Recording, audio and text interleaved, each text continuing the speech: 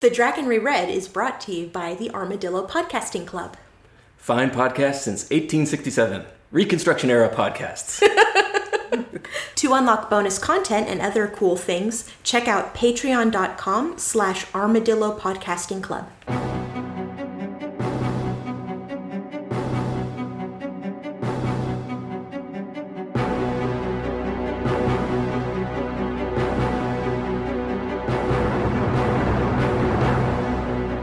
The Wheel of Time turns and ages come and pass, leaving memories that become podcasts. Hello there, welcome to The Dragon Reread. We're rereading Robert Jordan's Wheel of Time series of fantasy novels. I am Jeff Lake. I'm Alice Sullivan. And I'm Micah Sparkman. And today we're going to cover chapters 38 through 42 of The Shadow Rising, Book 4 of The Wheel of Time. So previously, Rand got some totally sweet tattoos, but the Aiels still don't think he's cool. Egwene gets busted for violating curfew, and the Wise Ones decide to kind of put together a plan to put a leash on Rand, while Moraine's like, ha, good luck, my dudes. Aviendha and Rand have a comical communication wire cross until it just stops being funny, and we meet a caravan of entirely normal and not creepy human peddlers. I mean, peddlers that are human, not people who peddle in humans, which would be creepy. Also, entirely unrelated to those super not spooky peddlers, a bunch of Trollocs attack in the middle of the waste 200 miles from where Trollocs are normally ever seen. It's probably fine. Okay, so here's my question. Speaking about Rand's tattoos. So everybody walks out of Ruidian with these awesome tattoos, right? Totally that just sweet. magically appear. Uh-huh. Here's the thing, though. Rand was in Ruidian for 7 days, and he had very large periods of time when he was blacked out. Uh-huh. So how do we know there wasn't just like an Aiel tattoo artist hidden in Ruidian who just comes out and tattoos people and runs away when they like flash back to the present time? And now that you mentioned, sometimes when people black out for 7 days, they wake up with tattoos, and that's just like not a magic thing. It's just like... And whatever crazy stuff they thought they saw when they were in their drug coma, they're just like, that's the memories of the past. Exactly. So, Ruidian Tattoo Artists, LLC. So Rand just had a 7-day bender and came out with a tattoo, which happens sometimes. Mm-hmm. Yeah, what is he, 20? Yeah. It's Kind of right on there. Chapter 38, Hidden Faces, Icon of the Black Aja. So this is a kind of grab bag episode of various people doing evil and politics in Tanchico. I think it's meant to give us an overview of the kind of mess that our team is about to get into here. It seems like I'm trying to think, like Robert Jordan does this periodically where he just does like a collage of a place. Is it when it's not necessarily when he's introducing new places. Sometimes it's just when he's introducing events, but it is kind of a thing he does. Yeah. We start with a map of Tanchico. The best thing. Yeah. I love maps. Yeah, they've got a new map. Interestingly, like 1 page into the chapter, so you just kind of stumble across. Oh, okay, there it is. The only thing I recognized here was the Panarch's Palace, which Egwene visited in Tel'aran'rhiod, so that's exciting. Yeah, we know there's 2 leaders, the Panarch and the King, and then there's another circle on there called the Great Circle, which I don't even know what that is. Yeah. So, again, that Shanshan sea captain that we knew. We've met her before, yeah. Yeah, is now a spy in Tanchico, and she's doing work for the Forerunners. Probably bad news for Tanchico. Yeah, it's not good. Yeah. But Tanchico seems like a great place to be a spy because it's really customary to wear masks to restaurants. Yeah, everyone's wearing these veils all the time, but, I mean... Yeah, so she is, and she's buying Adam, which are those bracelets that the Soldam wear. She's buying them because, to collect them, I guess, so they don't fall in the wrong hands. So it's not clear. Yeah, I was a little unclear on this. Was it that these are... it's clear she's buying them, and she's buying them from shady characters. Now, are these shady characters finding them in people's collections? Like, these are just, like, artifacts that people have, they didn't know what they are? Or are they finding and killing women who are wearing them or who have escaped? I think it's women who have escaped or died during the... I wish they wouldn't be wearing them because you couldn't escape if you were wearing it, but... Yeah, during that giant battle that occurred and all the chaos that happened when the Shanshan were thrown back by the heroes of legend. So I think there's just a bunch of them floating around. And she's looking for women, too. We don't know who exactly she's looking for. Yeah. But she's put out some descriptions out there, and this is really dark. It looks like these people who are going out have will find women who kind of match the description she gives, and bad things happen to them when it isn't the actual women she wants. So it's got to be either the Black Aja or it's got to be Egwene and Nynaeve and Elaine, right? That's what I first thought, but it could be the Black Aja, or could it also be maybe we don't know them yet, but women who had been Domine and somehow have managed to escape from it? Oh, that would make sense. Possibly. They're trying to recapture the Domine. Yeah. That would be I think that what's going on with her is the High Lady Suroth is her boss and is desperately trying to cover up news of the Adam being able to control Suldam in addition to the Domine. Mm-hmm. Because they're also channelers. The idea is that because in this culture, all channelers are nasty and evil. So the big secret is that the people that are controlling the Damane are also channelers, which means that everyone's sort of. And she seems to think that this secret might topple the entire empire of the Shanshan. Mm-hmm. Somehow their whole empire is built on controlling the women who can channel as Domine. It's certainly a cultural touchstone of their people, right? Like this idea that channelers are subhuman. Yeah. So if a bunch of their citizens, a bunch of their Suldam, are also channelers, that is definitely going to make some waves. I don't know about toppling their culture, but then again, a lot of their success depends on having channeling slaves, right? I mean, that's their culture is very hierarchical. Mm-hmm. Yeah. And again, in his chapter, she's always thinking about, this person ranks above me, this person ranks below me, and so on and so forth. So if that got overturned in even a small way, maybe it's like a house of cards. Yeah. Yeah. So she's kind of like the fixer / a spy, right? Right. For whoever's the Shanshan who are about to come back. Yeah. At some point, we don't know when. And the question occurred to me, why her? She's a ship captain or something, right? Didn't she screw up in foam? I thought she was someone who was kind of on the ascension. Like she was like moving up the ranks, and she was being considered for being taken into the blood or indoctrinated into the blood, whatever that works. She's the one that captured Bail Domon and brought him and his Dark One seals that he collected to the High Lord. The glossary says that she is a Shanshan ship's captain on detached duty, which I guess means spy and whatnot. Yeah. Also, she has Florin Gelb, who's coming to her and bringing these I recognize that name. Stuff. Who is that? I don't know. That name is so familiar. Are you sure we know him? I didn't think. We have met him before. But yeah, I couldn't place him. Yeah. Oh well. So she's doing politics, basically. You know who he is? Who? He was one of the sailors for Baal Domon, but he was the dick that nobody liked. Oh yeah. The guy who got ostracized by everyone because Rand jumped on him. Yeah. And used the power to undo the work that he had done. Mm-hmm. Yeah. Yep. Wow. Because Robert Jordan can only have so many. Yeah, people. We talked about this, but I'm getting a little annoyed at how few characters there are. Mm-hmm. Florin Gelb shows up. He was just some dude that worked on a ship. Yeah. And Bail Domon is everywhere in this chapter. Yeah. But we like Bail Domon. We like Bail Domon. He's one of my favorites. But there has got to be more ship captains than just him. No, right? he is the only captain. Yeah. Yeah, so Egeanin is doing politics and acting as a spy. We also get a check-in with Jayachim Caradon, the real jerk White Cloak, who is also a Dark Friend. And he's also doing politics. Mm-hmm. And his family, just as promised, is being killed one by one by mysterious forces. Because that's not that mysterious. Yeah. It's a Myrddraal and Yeah, it's true. Yeah, one of them was dragged away from her wedding by a Myrddraal. Mm-hmm. Mysteriously. Another one was skinned alive in his own bedchamber. I almost feel bad for him because they give him an order that he can't possibly fulfill, which is to find Rand and kill him. Yep. Rand is not even in this country anymore. Hasn't been in months. That's true. And he has no way of knowing that. And so he's trying to do his job, and his family is dying for it, and he can't possibly succeed. Well, what's interesting is, okay, so we know some information now that makes this a little bit more complicated. So he wasn't commanded by the Dark One, he was commanded by Balzman. That's right.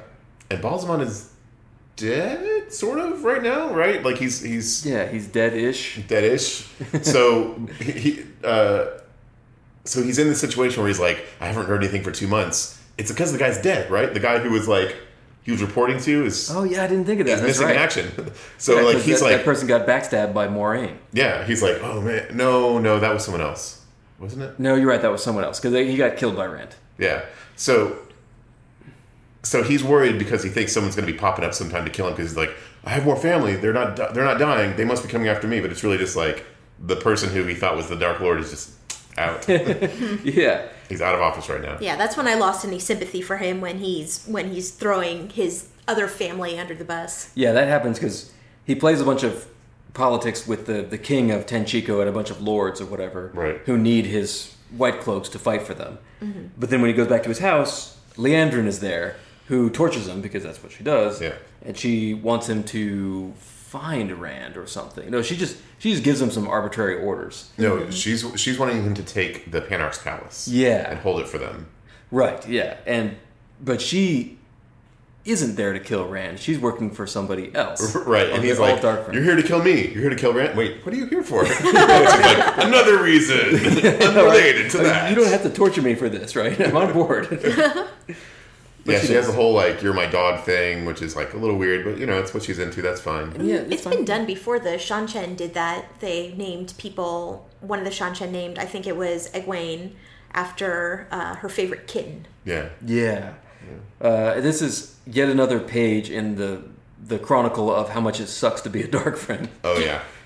Because like passed around to whoever's currently got power, I guess. Yeah, his family's being killed. He's under a whole lot of stress, and now he gets beat up by an Aes Sedai, and he's just a pawn. It sucks. Mm-hmm. And it's interesting. So during this exchange, he's like, "Oh, a woman who can channel. How disgusting." He's like a dark friend. Like, does it? I mean, like, mm-hmm. I have a little bit of trouble with that part. Like, I get it. He's a White Cloak. White Cloaks hate Aes Sedai. But you know what White Cloaks also really hate?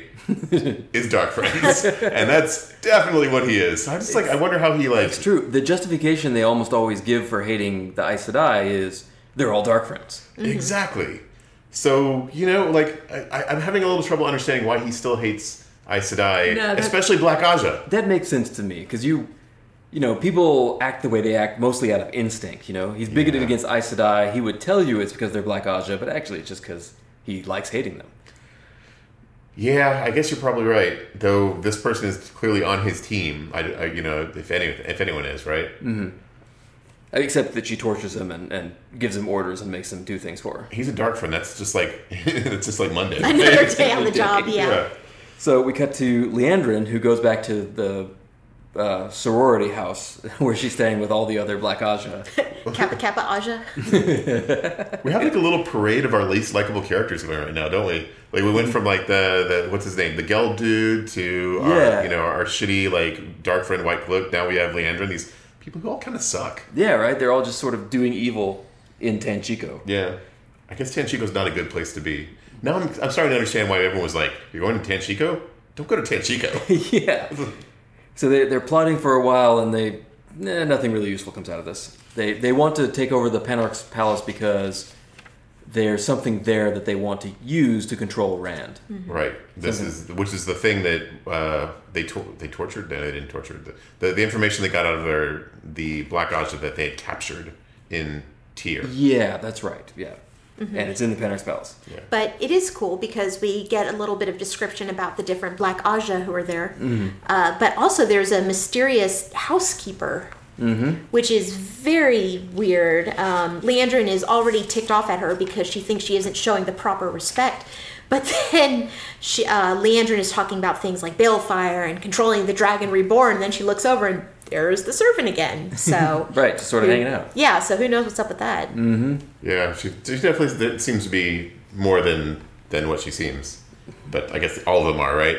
Yeah, I kind of like their quick descriptions of all the different Aes Sedai who are still kind of, they're acting like they're from the original Ajas, but just in an evil way. Yeah. Like, this brown Aja person who always takes in stray cats would be really pissed off if she found out this other brown Aja person was the one that is making them disappear. Yeah. Right. I think Robert Jordan does a really nice job. This chapter felt very tense to me. Mm-hmm. Maybe it's because it is just jumping from nasty person to nasty person, but you definitely get a sense of foreboding about being in Tenchiko. We haven't even seen what our main heroes are doing yet, but it's not going to be anything good. Mm-hmm. And then we cut to, again and again, who meets with a seeker, which I don't think we know what that is yet. I don't think we've heard of that before, no. He's some kind of tattooed slave of the Empress, but he's a really high prestige slave who, like, he has the voice of the Empress or something. Yeah, he seems to be a little bit like an inquisitor of sorts. Like he's got some sort of investigation job that to accomplish that job, he can do whatever he needs to. Yeah, even though he's a slave. Yeah. Well, he's kind of plenipotentiary. Oh, I just wanted to use that word. It's such a good word. Yeah, but he does get to speak for. He does, yeah. So he's a slave, but he has power because of who he's the slave of, or something. Yeah, and he has power over Againen too. She's not allowed to question him or disregard him. Though she does consider killing him. Yeah, she thinks about it, and we learn that Againen is having some free thoughts because she's found out about the dangerous thoughts, the Adam and the Suldam. She's got one in her basement. So I wonder where that's going to go. Yeah, it's interesting. I also want to point out something from the Black Aja conversation I thought was interesting. They know what's going on with the Forsaken. Like, they know that there's this turmoil happening, and that that they are a little bit adrift because I guess they must have known that Ba'alzamon wasn't the Dark One. Maybe they know it now that he's dead, or maybe the other Forsaken have shown up to tell him all about it. Yeah. Oh yeah, that guy wasn't the Dark One. It's interesting that they maintain their faith despite all of this like chaos. But maybe that's just par for the course for Dark Runs. It's interesting too, and maybe just because it follows so closely on the heels of the Rudian chapters, but we get in the Shanchen, we get another story about a very fixed culture that has this very set history and this very set way of life, finding out these devastating secrets that go to the very core of what their culture is about. We had the Aiel, and now we have the Shanchen and the Channeling Women. All happening at the same time as the Dragon Reborn. So chapter 39, A Cup of Wine, icon of the lute. Elaine and Nynaeve land in Tanchico, and they've got Tom and Julian with them, and they kind of head off into the city, and they meet Bail Domon immediately on the docks because he's everywhere. Yeah, they're our favorite / the only named sea captain. Yeah, and there's this kind of annoying dominant struggle between Elaine and Nynaeve and Tom and Julian. They accuse them of incompetence, I guess. I guess Tom and Julian are being somewhat condescending to them, but it's because they really don't know what they're doing. I was going to say, like, to be fair, has Nynaeve's detective agency actually done anything? Have they had much real success in anything they've been trying to accomplish? They kind of stumble around and they definitely fuck shit up. But they're not really great at like keeping secrets or they aren't at all investigating. No. Like what they do is walk into traps over and over again. That's exactly what I was thinking. Is like they're kind of right? I mean, yeah. Like we saw, they're right to worry about these people. Againen, who is a badass warrior woman, travels with 10 guards in the city. You right. know? Liandrin, who is Black Aja wizard woman, travels with 10 guards in the city, and their plan was just to get off the boat and start asking questions. Again, everyone who heard they were being sent to Tanchico was like, "That's a terrible idea. You're going to get knifed there." Yeah. And sure enough, if it had been up to them, they would have probably gotten knifed in like 5 minutes. Right. Yeah. But Tom and Julian are trying to like prevent them from getting knifed, and they just treat them like crap. Pretty much. Yeah. And their last run with the Black Aja was when they walked into the trap that they knew was a trap, as opposed to the time before that when they walked into the trap that they didn't know was a trap, even though everybody else knew it was a trap. They should have known that was a trap. That is definitely probably a trap. And of course, when they meet Bail Domon, Nynaeve leads with, "So we're hunting the Black Aja." Yeah, she does. Oh my god. She tells everybody. This is why people give her shit. Yeah, right? This is not a good idea. You don't know this guy that well. All you know is that he didn't help you in Fall. I know. I forgot about that. Like, I like in my memory, I was like, yeah, he was being really honorable. He's like, no, we have to wait for them. But he still left. Yeah, but they weren't there for that part. Yeah, they just know he left. That's right. So they head to an inn that Bail Domon recommends because they trust this guy completely now. Luckily, I guess. I don't know. 3 Plum Court. And wait, what's that? That's the title of my sex tape. Really? Oh yeah. Mine's Shock and Awe. Shock and Awe. That's right. So they check in at the inn, and Tom and Julian immediately start being useful. But Tom starts talking about the political situation, which we know he's a master of doing politics, and Julian starts checking out the seedier sides of the city because we know he's a master of tracking people through crime-ridden dens. And this seems like useful to have these two guys, but Egwene and Nynaeve don't at this point seem to grasp the extent of the problem that they have to solve. Their plan is literally to ask the first person they meet where the Black Aja is. And he's like, hey, you know a lot of people. Can you find out where the Black Aja are? That's their plan. Yeah. It's gotten to the point where I'm wondering if Moiraine and Swan, to a certain extent, are just sending them into the lion's den. Just like maybe they're to be killed. I mean, they are sending them into the lion's den, but... Yeah, but they keep not getting killed. So far, so good. But that means they can use them again, right? I'm just saying, if Robert Jordan made that into a huge plot twist, that it turned out that Moiraine was trying to get them killed, it would not be unbelievable. Mm-hmm. Yeah, it would make sense with what we know of these people. And so while Julian is out scouring the city, Elaine gets super drunk. Yeah, she's like slumming it with the normies and just gets white girl wasted. It's like, I just had one glass of wine. I don't know what you're talking about. That's a really good impression of white girl wasted. Thank I like you. that. Yeah. So because she's super drunk, which I guess gives you a mentality like that of a toddler, she finally remembers who Tom is. Who she last knew when she was starts pulling on his mustaches. That is such a lame plot device. You get super drunk and then you remember something. Yeah. It's really the opposite of that. That really doesn't work that way. It doesn't. No. Because she remembers that Tom is her mother's lover. Mm-hmm. Mm-hmm. And she's really upset about that, which she kind of needs to take a chill pill on. Yeah, I agree. Yeah, she's like, oh, Morghese is like Barrelin, or not that different from Barrelin, or something like that. And Tom's like, fuck you, dude. Yeah, right? Got a little bit of projecting going on there, I think. List the relationships he's had. There's been 4. You know? Slut. Right. Stupid. Mm-hmm. So after this embarrassing drunk scene where Tom basically says, you gotta go to bed. And she cries on him too. She cries on him. Yeah. Oh my god, yeah. So this is and Tom worked all night, right? In the tavern, right? And he's gotta deal with this drunk person. Oh, I have had this experience. I'm just like, go to fucking bed, man. Come on. I'm tired. No, I'm not tired. I'm fine. Just go to bed. Please go to bed. Yeah. And so she goes back to her room with Nynaeve, and Nynaeve is going to use the dream ring. Yeah, Nynaeve just... look, okay, if your friend comes home drunk, you don't try and drown him, all right? Like...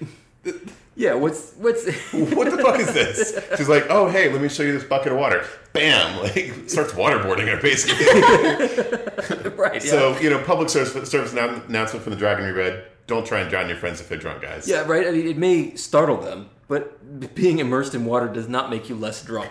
And it breaks the girl code, too. When your friend is drunk, you watch over her and you hold her hair back when she vomits. Mm-hmm. You don't. That's what you do. You don't try and drown her. That is not in the girl code. Yeah.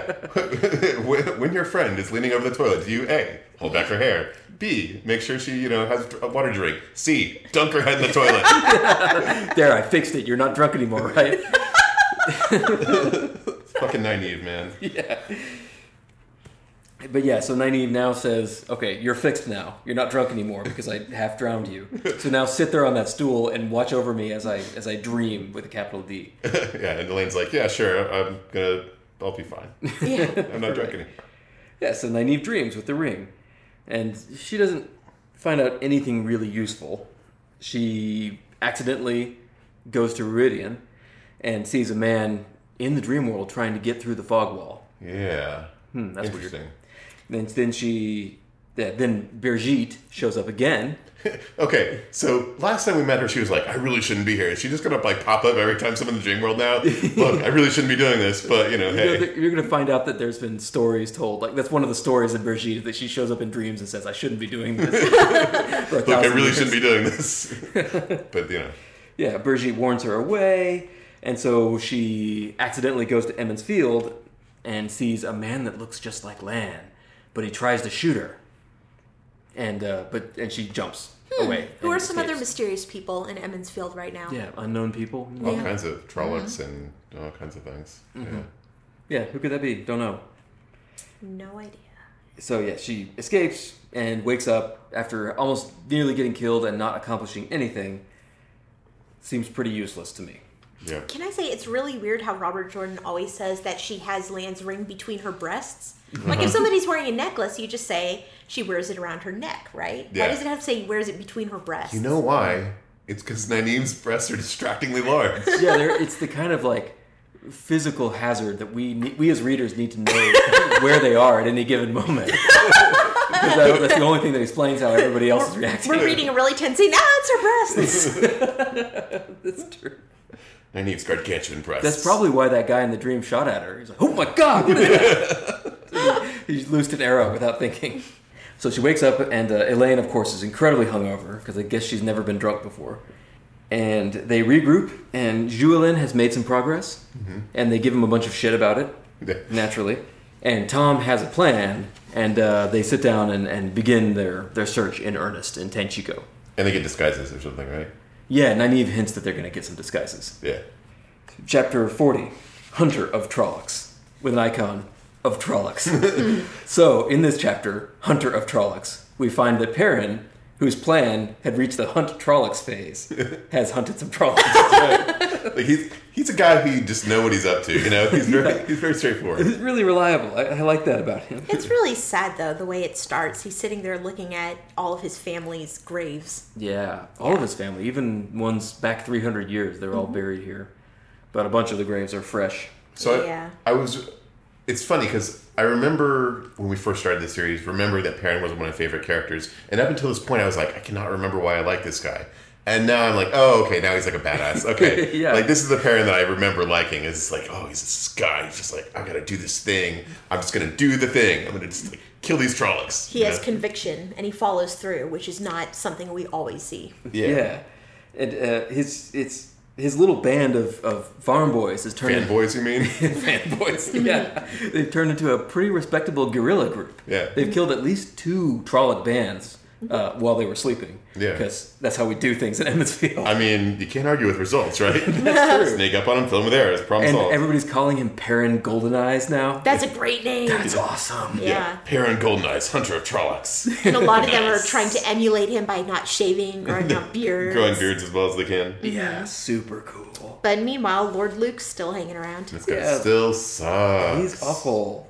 Fail and Luke come and catch up with them and meet with them at the farm. And they tell him that all the people are gathering at Emmons Field, not just the ones that Perrin talked to. Like, the word has gotten around that Perrin Golden Eyes wants them all to join up at Emmons Field. Such a good name. Yeah, it's really cool. Wait, this was before the James Bond movie, right? Goldeneye? Yeah. I want to say yes. Okay. I'm not entirely sure. It's like, I wonder if you heard that. He's like, that's a good name. That's it. Yeah, it was Perrin Yellow Corneas. Scratch. Hold the presses. Got a better one. Later on, Perrin Moonraker. No, wait, that. Perrin Dr. No. So, Lord Luke comes and all of Perrin's, like, fanboys, yeah, I guess, yeah. They're fanboys of Lord Luke, too, and he tries to talk them into going back to Emmons Field. And they're kind of on board because they respect him, but Perrin's like, no, screw that. You can go if you want, but I'm hunting Trollocs. And they get some news to go fight some more Trollocs. It was probably good timing because it seems like that was kind of like they were on the fence. Then Gaul shows up. It's like, hey, we got some Trollocs. I'm like, all right, well, yeah. let's go. And there's a line that I like as they're riding away. File is like, you don't trust him, do you? And he says, I trust you and my bow and my axe. That's a good line. Such a good line. Yeah. Perrin coming with his badass one-liners. He's been learning from Lan. That's like automatic lady boner right there. That's good material. Yeah, she's like, swing. But sadly, they get ambushed by Trollocs instead. Heavy casualties. I guess they haven't had any casualties up to this point. They haven't. I guess they haven't had any occasion to, because like you said, they've been coming up on them at night and killing them in their sleep. So yeah. This is the first time they've had a real engagement, and they're ambushed. This is actually an interesting fight scene because a lot of the fight scenes we've read up until now are fun, you know? Yeah. And this one is not, but not because it's badly written, because it's like it's desperate and it's like grim. This thing that's happening, you know? Yeah, they're in the forest and they know that the Trollocs are in the wrong place or coming at him from behind, but Perrin can't see anybody else, right? Yeah. He doesn't know what's going on. He's just like dealing with his own stuff, chopping some Trollocs up into kibble. Right. But he gets shot during this scene with a giant Trolloc arrow, thumb thick. Which is bad news because Trollocs put all kinds of literal shit on their arrows. Right, they poop on it and then shoot on it. Yeah. The whole poop and shoot, as we call it. Yeah, and it's a disaster. They lose like 20 people or something, which is a lot for these 27, I farm think. boys. Yeah, Yes. like a whole bunch.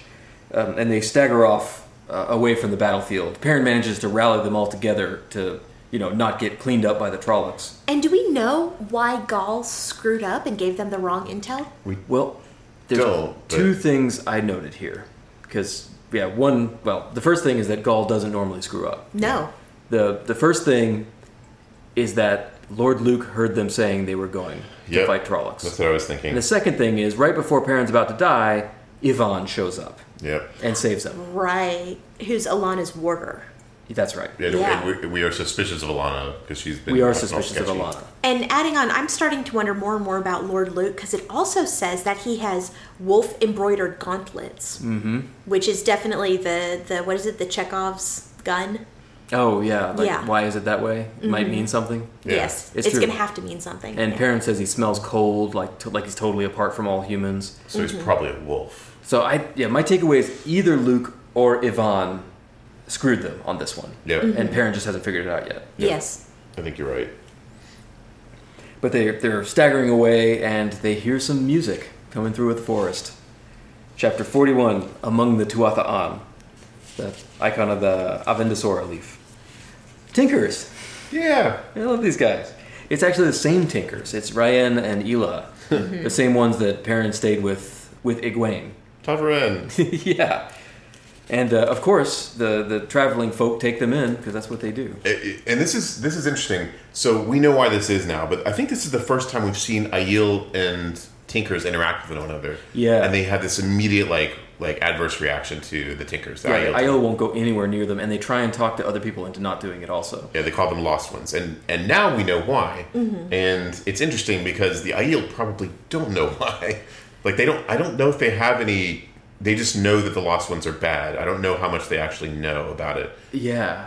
Obviously the clan chiefs know, but I'm sure that information isn't being passed around. It's just a thing that we know. Right, yeah. And Rain says something that's kind of interesting too. He's talking about why they're nomadic, and he says, where men have built 10 houses together, there is the potential for violence. Since the breaking, the Tuathan have known this. And that made me wonder if maybe that's why the Aiel never built cities too. Oh, yeah, maybe that's an Aiel thing from way back. Might be. I don't think the Aiel are nomadic though. The Aiel have their holds. They just don't build big cities. Yeah, it was just kind of a throwaway thought. Yeah, it's interesting. They're a lot more similar than they seemed at the beginning of this series. Yep. And in addition to Perrin knowing these Tinkers, he does the Tuatha greeting like perfectly, and everyone looks at him like, and he just like plays it off like it's no big deal. That's It's like, right. yeah, I speak Tinker, whatever. The legend of Perrin Golden Eyes. I know. Everyone's like whispering, "Did you see that?" He just- It's great. and he's been gone for like a year, so like he's been through a lot of shit apparently. Yeah, right? But Rain doesn't remember him until he sees his eyes, and then he's like, oh yeah, that's right. Yeah, I think maybe Ryan just meets a lot of people. They Maybe. travel around a lot. Makes sense. But also maybe Perrin has changed quite a bit. Yes, He has probably. a beard now. He does have a beard now. So they take him in, they tend all their wounds, and the farm boys have like a really big old time with the Tuatha and their dancing ladies during the night. Which I was kind of surprised that none of these farm boys stayed with the Tuatha. I thought this was actually I thought that might be the direction they were going with it because I think at one point one of I think it's bands says something like, oh, we could if it could be like this all the time, or like I could what is it like I could never get my fill of this or something like that. I was like, this kid wants to join them, Yeah. Tavaren man though, they gotta follow Perrin. That's right, and their hometown is being threatened. I think that they have a pretty solid motivation to keep doing what they're doing, having now seen inside of a Trolloc's cook pot. Oh yeah. Pretty Yeah. fucked up. So Perrin gets his wound tended. There's still an arrow in it. They can't take it out because of the barbs. In Ryan's own tent by Ela and Fail. And during this scene, they finally talk to each other, right? They have a conversation, and we find out that Fail is a lady, right? Yeah, her father is Davram Bashir, who is uncle of the Queen of Saldea, a pretty high lord, so she's a pretty serious lady. Yeah, she's like a cousin to the queen or something like that. Mm-hmm. Yeah, and she's all like, I didn't lie, my dad does, sell ice peppers, because, people on the lands that he owns sells those, and people on the land he owns, sell sheep and stuff. I didn't exactly lie, but she exactly lied. She super lied. But Perrin comes clean with her about the wolves, too. Finally. And she's really cool about it. In fact, she's like, I think my dad would be like down with that because he said our bloodline's getting too weak. He'll probably really like that you're this wolf lord or the king of wolves or something like that. I actually like the bit about her mother. She's like, my mother wanted me to marry a king who cuts Trollocs in two. And you do cut Trollocs in two, but not exactly a king. Can I call you a wolf king to my mother? But I cannot believe it took them as long as it did to finally have this conversation. Yeah. Yeah. They have been kind of busy. Yeah, but this is like the most basic, like, second date conversation. Yeah, right? Yeah. But what's your family like? You have to keep in mind that, like, 80% of their travel time, they've been fucking shitty to each other, so they're hardly talking, That's sure. Sorry. But it was very obvious how she never asked him about his eyes or anything like that. And that's just so weird. I think it's something that okay. If I were to be generous, I would say that she knew that it was something he was uncomfortable about, and she didn't want to make him uncomfortable, and she wanted to like give him time to like tell her and I think she probably wouldn't have brought it up right now if he hadn't been kind of directly questioning her past. So she was like, well, then let's talk about this, Well, and I wonder too because they do have this unhealthy dynamic. I'm going to call it that, and I wonder if it's easier for her to open up because he is very vulnerable physically right now. It might be. This is the time that she feels in control of the situation because he's physically weak. Yeah, because she's only ever nice to him when he's vulnerable, when he's hurt, when he finds out that his family's dead. That's the only time she's not a bitch. Mm-hmm. Obviously not on Team Fael. Indeed. But Fael's parents sound pretty cool. Yeah. Yeah, they're really great.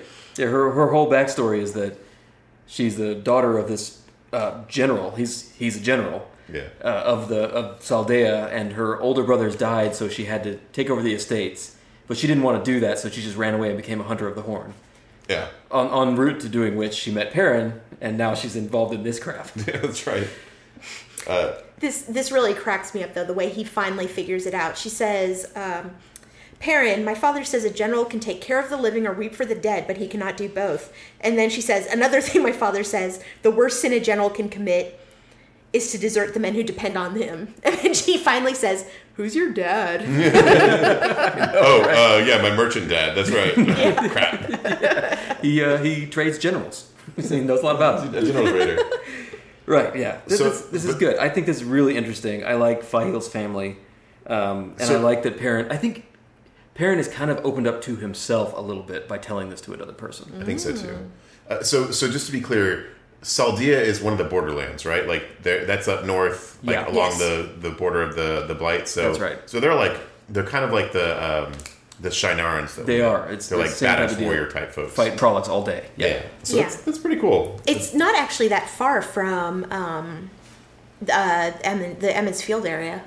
Isn't it? Yeah, it's just north. Oh, okay. Interesting. Yeah. So I mean, I think that it's hard to tell from the map. I think that's still pretty far in terms of geographical terms, but yeah, relatively speaking, it's not on the other side of the map. It's not very far by Waygate if you're willing to take that 2% chance that your soul gets eaten by the Machin Shin. It's true. Roll those dice. It's interesting too the way they describe Saldeans. They have he says that they've got tilted eyes and like sharp, well-formed noses. Yeah. Yeah.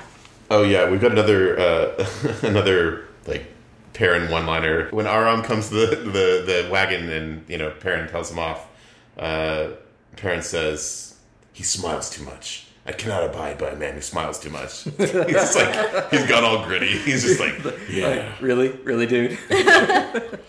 So just to like sum it up, Perrin, Golden Eyes, Wolf King, Trolloc Hunter is his full title now. Yeah, right. I'd watch that show. Yeah, I know, right? So, chapter 42, A Missing Leaf. Icon of the wolf, because it's a wolf dream. Perrin is sleeping under the influence of drugs.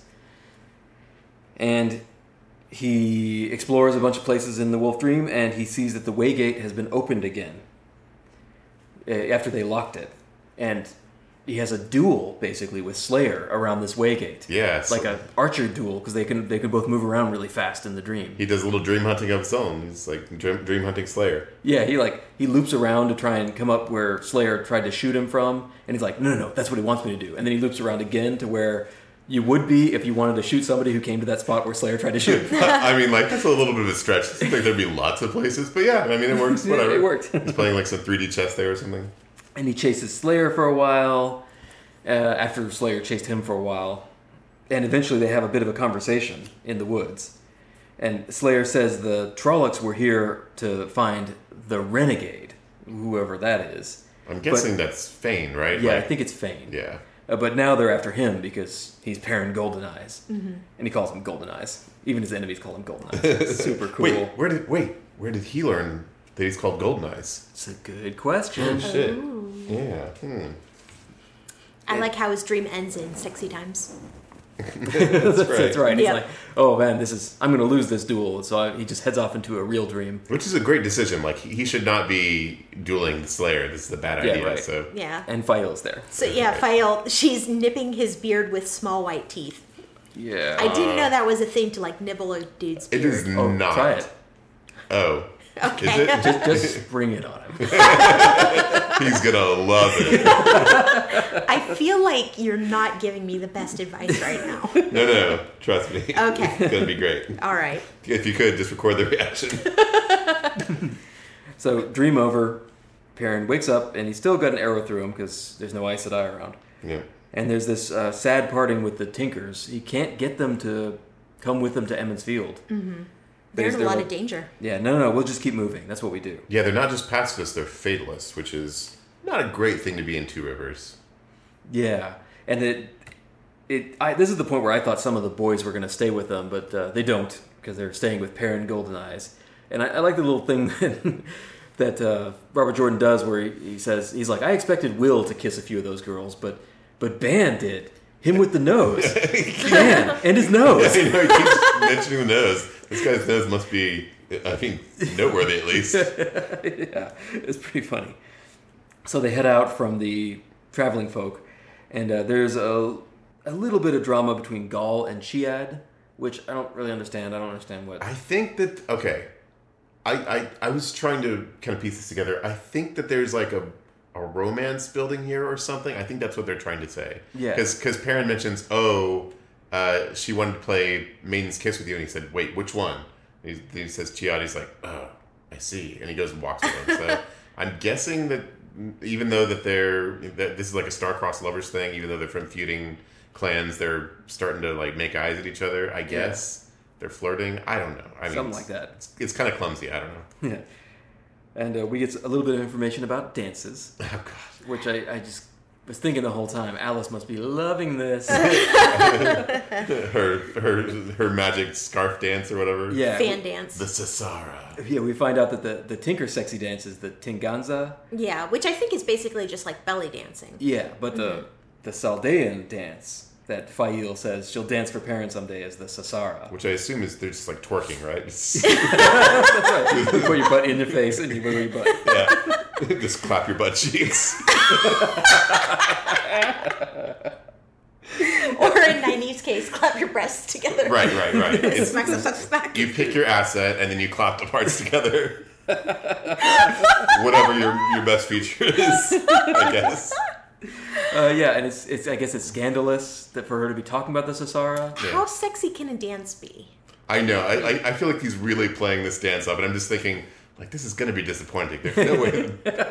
Yeah, like, I've seen belly dancing, I've seen strippers, and I've seen the pinnacle of sexy dancing, which is Channing Tatum. Oh, yeah. In Magic Mike. Yeah, so maybe she's going to transform into Channing Tatum. Yeah. I assume it's just a blowjob. That's like the Sasara's just a blowjob. It's fine. You're going to love this dance. I do it It's my actually mouth. the name is something else, but it just comes out Sasara. I mean, that's all I can figure. I don't know. Men have thrown their hearts and fortunes at the feet of women who have danced the Sasara. And, you know, Perrin's pretty baller here. Yeah, he has such a good response. He's super charming. And, like, they're actually being sweet to each other. So, you know, if this keeps up, maybe I can, like, forgive them for all the As long as Perrin has a mortal wound, this relationship really works. I have to read his response. He says, "Then there isn't any reason for you to dance it," he said quietly. "My heart and fortune, such as they are, already lie at your feet."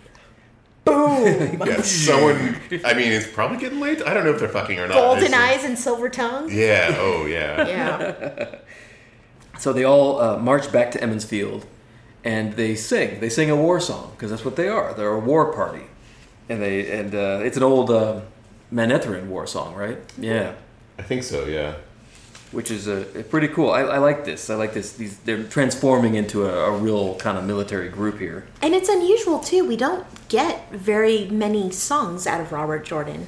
Yeah. Yeah. We don't get the words very often, and this time we do. Yeah. Occasionally he'll have one that Tom sings or something like that. But yeah, they sing Coming Back from Tarwin's Gap. Mm-hmm. Yeah. So Emmons Field is totally changed now. It's fortified. They've cut away all the trees near the town, and they've built palisades of spikes. Catapults. And catapults. I know, I was like, really? Which, right. you know, like, sharp sticks is level 1 fortification. Catapults has got to be, like, level 10 fortification. I know, that's like a big jump up there. I was wondering, so how effective are catapults against infantry? They are effective in a siege because you can just keep shooting them all day and night, and it's like a moral weapon. Yeah. Like, one of those stones lands in your unit, and it squashes 12 of your buddies. It scares the crap out of you. But these are small stones, like stones the size of a human head. They roll. Oh, I gotcha. And if everybody's in formation or in a horde like the Trollocs are, it's effective. Okay. But Varen is there, and we're still kind of on the fence about whether or not she has good intentions towards Perrin or not. Yeah. I like her, though. Like, every time Varen does one of her, like, lucid moments where she says something, like, clever or, like, pointed, it's like, oh, man, Varen, you're so cool. Yeah. And above this city flies the Wolf's Head banner of Perrin Golden Eyes. Yep. She's like, oh, I just let drop that Trollocs hate wolves. That's right. Yeah, so this is Varen's doing. Yeah. Mm-hmm. And but this is cool, right? And they're all chanting Perrin Golden Eyes, and Perrin's like, come on, these people all know me, right? I've been away for a year. Yeah. But it's curious, why did Varen do this? Her explanation is people need symbols. Yeah. But is that it? Really? She just did that to motivate the Emmons Field people Maybe to fight? not motivate, but to unite, I think. I think that having a banner they can unite under is probably important for this. This is exactly the kind of thing that Moraine has been doing to Rand the whole time. Yeah, and now it's happening to Perrin. And my question is, why does Varen care? Her motivations are unclear, but she's... In this case, it could be as simple as she doesn't like Trollocs, and she wants to help these people fight off the Trollocs. Yeah. Perhaps. But she doesn't say that. Yeah. Well, and she's only there because she just happened to be there searching for more girls who could channel. Well, that's what she says, but Perrin, I think, says something like, why are you really here, Varen? Mm-hmm. And she's just kind of, Yeah, she blows them off. It is not clear right now. Yeah, and I like the point that Fail made, that Emmons Field is technically part of Andor, and monarchs don't take it kindly when you start raising banners over their cities. This is a great point. And Perrin's like, fuck them. And I think Perrin is about to go get healed, finally. Mm-hmm. Finally.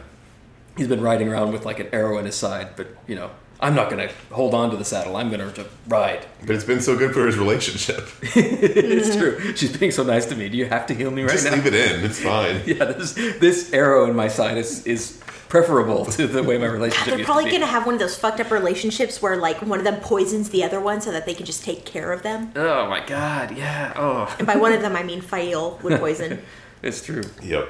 So that's it for this episode. Next time we're going to cover chapters 43 through 46 of The Shadow Rising. I am Jeff Lake. That's at Jeff_Lake on Twitter. I'm Alice Sullivan. That's at Alice M. Sullivan. I'm Mike Sparkman. I don't have one of those. If you have any comments, questions, or feedback, please drop us a line at hello@thedragonreread.com. We would love to hear from you. Please share us on social media if you have that. Please give us good reviews on whatever service you got this from. Please check out our website at thedragonreread.com. And please support us on Patreon. Patreon.com/Armadillo Podcasting Club.